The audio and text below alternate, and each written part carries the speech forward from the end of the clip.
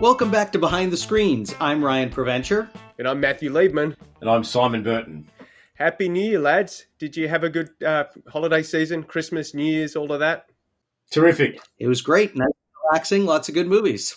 Yeah, Ryan, I don't think you saw Daylight over the last 2 weeks.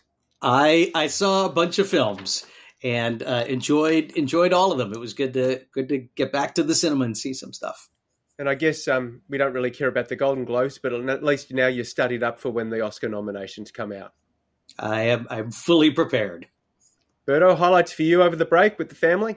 Yeah, mate, that's about it. Lots of family gatherings, spent some good time with the kids. We actually did get out and see Wonka a few days ago, which was a lot of fun. The kids singing all the songs. It was terrific. Nice. And we've had some sunshine in this part of the world. This time last year, roads were being washed out and houses were sliding down hills from the rain.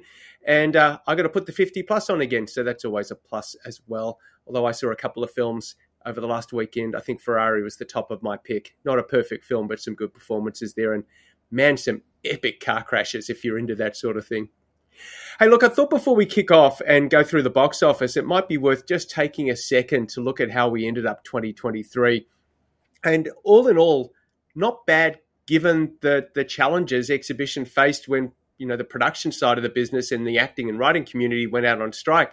Globally, the industry grossed just under $34 billion, $33.9 billion. That was 31% up on prior year and still down 15% on the 3-year average. So 2017 to 2019, 15% equates to about $6 billion. So still a little room for improvement, but not too bad. And then when you break that down into the domestic and international parts of the world, you really do see the impact of the strike. Domestically, the box office was $9.1 billion, up 21% on prior year, but still 21% below the 2017-19 average. And that has a lot to do with those titles shifting and some of those that remained during the actor strike in particular not being able to promote themselves. But when you contrast that to the international market, and particularly when these markets have a domestic industry of consequence, and frankly, when those domestic industries don't rely on English-speaking Hollywood titles as much, you see a different result. So the best performing part of the world was China. China grossed $7.7 billion, up 83% on prior year, and only 6% down on the pre-pandemic average. The rest of the world, when you take China out of it, was $17.1 billion, up 20% on prior year, and 15% down, so in line with the global overall deficit. So it's really the domestic market that's had the toughest time of it, and you can put that down to the number of Hollywood releases and the implications of the strike. So as we embark on 2024, we do know there will be some challenges ahead with the number of titles. That's not to say there won't be some good performers. And as we said last year, I guess the really heartening thing is that although some of the films have shifted from, especially the first half of this year, they aren't going to streaming. We'll get them eventually, be at the back end of the year or coming into 2025. So we just need to be patient. We thought we might take a slightly different approach this week because we've been off a couple of weeks and take the box office in total.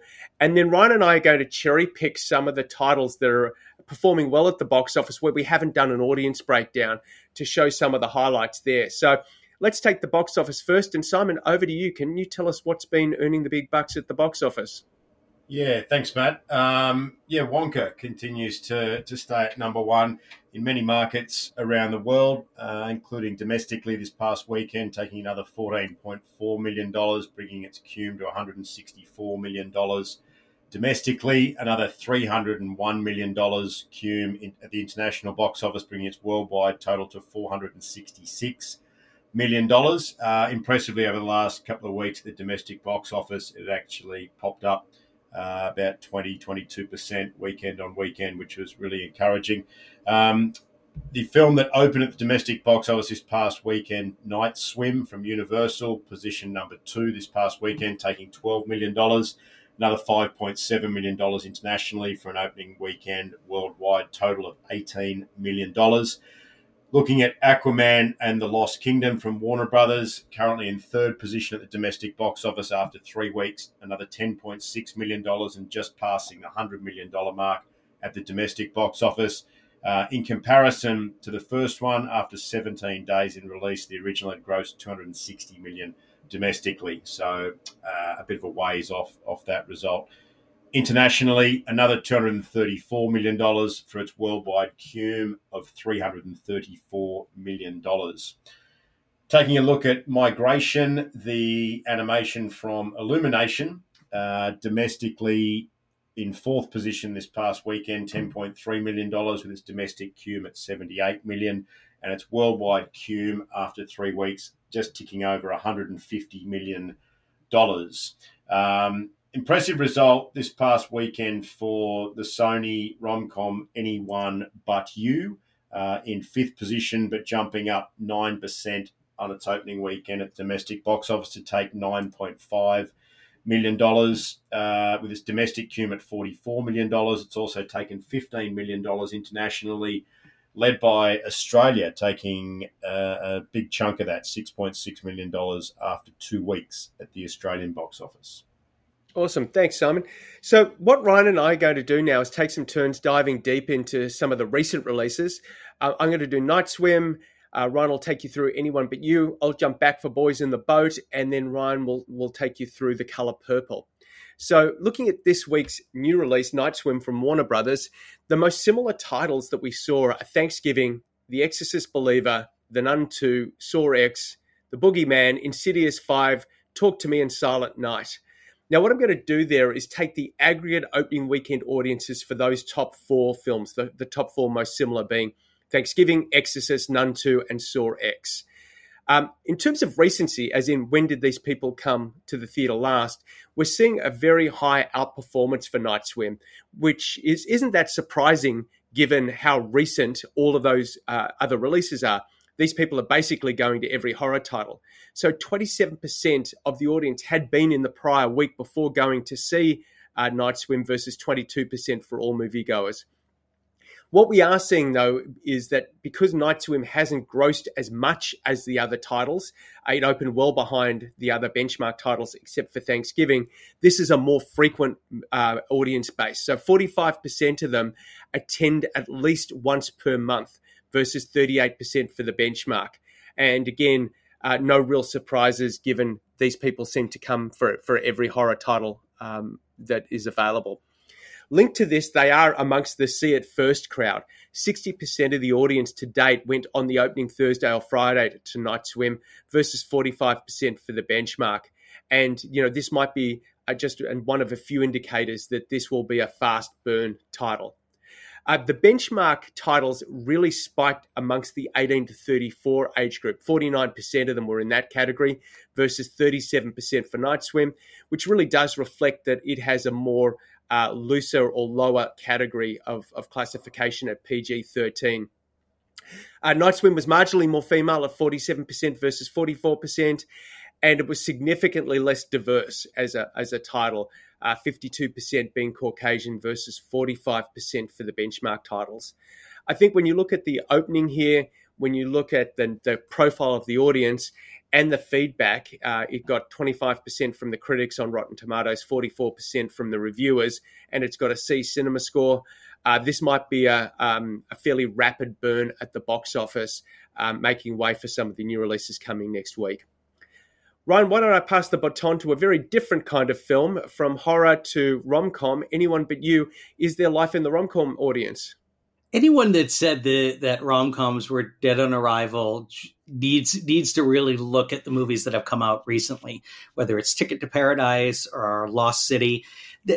It's as long as there's a good movie and audiences love it, they're going to keep making them. And this is another example. We never, ever see box office go up from one weekend to another. That just doesn't happen, especially in a reasonably crowded marketplace that we're in right now. But the fact that it went up a number of percentage points from one week to another really shows that word of mouth. And that's another thing that we don't hear a lot about is in second weeks is word of mouth. People have been talking about this movie. People like this movie. It got a B+ cinema score and 86% on Rotten Tomatoes. These are good numbers for it. And the reviews don't matter. At 51%, clearly this isn't affecting the box office. When we looked at some of the audience here, the movies are a little bit interesting here. We have some of the similarities are No Hard Feelings, the most recent Hunger Games, Ticket to Paradise, which makes a lot of sense, Top Gun Maverick because of the lead actor in the film, Barbie, Don't Worry Darlings, Priscilla, and Wonka. When we looked at the frequency, we thought it'd be interesting to actually compare it to No Hard Feelings. So we had something from the same year. And what we saw is that there were a lot more infrequent moviegoers when you compare the two, at 38% compared to 31% for No Hard Feelings, pretty close. Occasionals were almost exactly the same at 33 to 32. Frequents, it's the frequent moviegoers that didn't really see this film as much at 24 compared to 32%. And very frequents were 5 to 6%. So you're kind of seeing that people kind of came back for this film, and I think we saw that really on Ticket to Paradise too. That maybe this is an audience we need a little more rom-coms coming out throughout the year and not so spread apart. Because if we have a few more of them, maybe these audiences will continue to come back to the theaters. And what we really saw here was that the audience was clearly a little bit older. The 25 to 34 was 16% compared to 20 for No Hard Feelings. And the 45 to 54 was 17 compared to 16%. So a little bit of the middle age, kind of parent audience went to see this. As you'd expect, 63% of the audience was female. Something interesting is 23% of the audience saw this on a Tuesday showing. So those discount Tuesday showings do help and do kind of show that people who want to see maybe not so much of the indie fare, but just a nice, fun film, Anyone But You was a real hit on Tuesdays, and something to consider marketing more for in the coming weeks. This film is going to hang in there for a while. Yeah, and I think what really benefited is everyone knew there was Sydney Sweeney, but the real star's the second Sydney, Berto and my hometown. Let's have another shift of gears. The other reason we're jumping around, we've said now there is life in rom-coms. The other area we've heard, I guess, stereotypes or myths about is that older audiences aren't coming back. And I really wanted to jump into The Boys in the Boat, based on the really well-known book of a few years ago, directed by George Clooney and with Joel Edgerton in the lead, to look at this particular segment and whether they'll turn out. Now, the most similar audiences for Boys in the Boat were A Man Called Otto, which came out almost a year ago, Where the Crawdads Sing, Green Book, The Holdovers, which is the only recent title in this list, followed by Little Women, American Underdog, Downton Abbey, and 1917. So this is a less frequent audience compared to all moviegoers, every film in the database. 74% of those who've seen Boys in the Boat have been 5 times or fewer in the last 6 months versus 65% for overall. And only 2 out of 5 had been in the prior month versus 66% for the benchmark. Now, this could be chicken and the egg a little bit. They're not showing up because the films aren't there. You could argue that the films aren't being made because of this stereotype that the audience won't show up. But I think when you look at the grosses for Boys in the Boat, ticking over $34 million at the moment after a couple of weeks, and with a 28% drop-off week on week, I would suggest that there is going to be demand for audiences of this caliber. When you look at the demographics, no real surprises, but even more extreme when I take the benchmark titles of Otto, Crawdads, Green Book, and Holdovers. This is an older skewing audience even compared to our benchmark titles of Otto, Crawdad, Sing, Green Book, and the Holdovers, with 64% being aged over 55 compared to 42% for those benchmark titles. It's also decidedly more male at 51% for the benchmark compared to 62% for Boys in the Boat. Not that surprising given it's a sports film on the eve of World War II. These older skewing titles that are in the benchmark all lean a little bit more Caucasian, a little less diverse, and Boys is no exception with 4 out of 5 being Caucasian. Now, when you look at older titles, you start to see some purchasing habits here as well. 73% of people to see Boys in the Boat have gone to sessions that commenced before 6 p.m. And that's against 48% across all movies, not just our benchmark title, all movies. 80% of the benchmark titles, so I'm now turning over to Otto, Crawdads, Green Book, and Holdovers, those that have pretty much finished their seasons, 80% of them went after the second weekend versus 39% for all totals. And when you look at the 28% week-on-week drop for Boys in the Boat, suggests that it's going to have a longer tail as well. So I guess the advice here is keep this title on, at least for the day sessions, at least for the pre-6 p.m. sessions, because these audiences have a desire to see the film.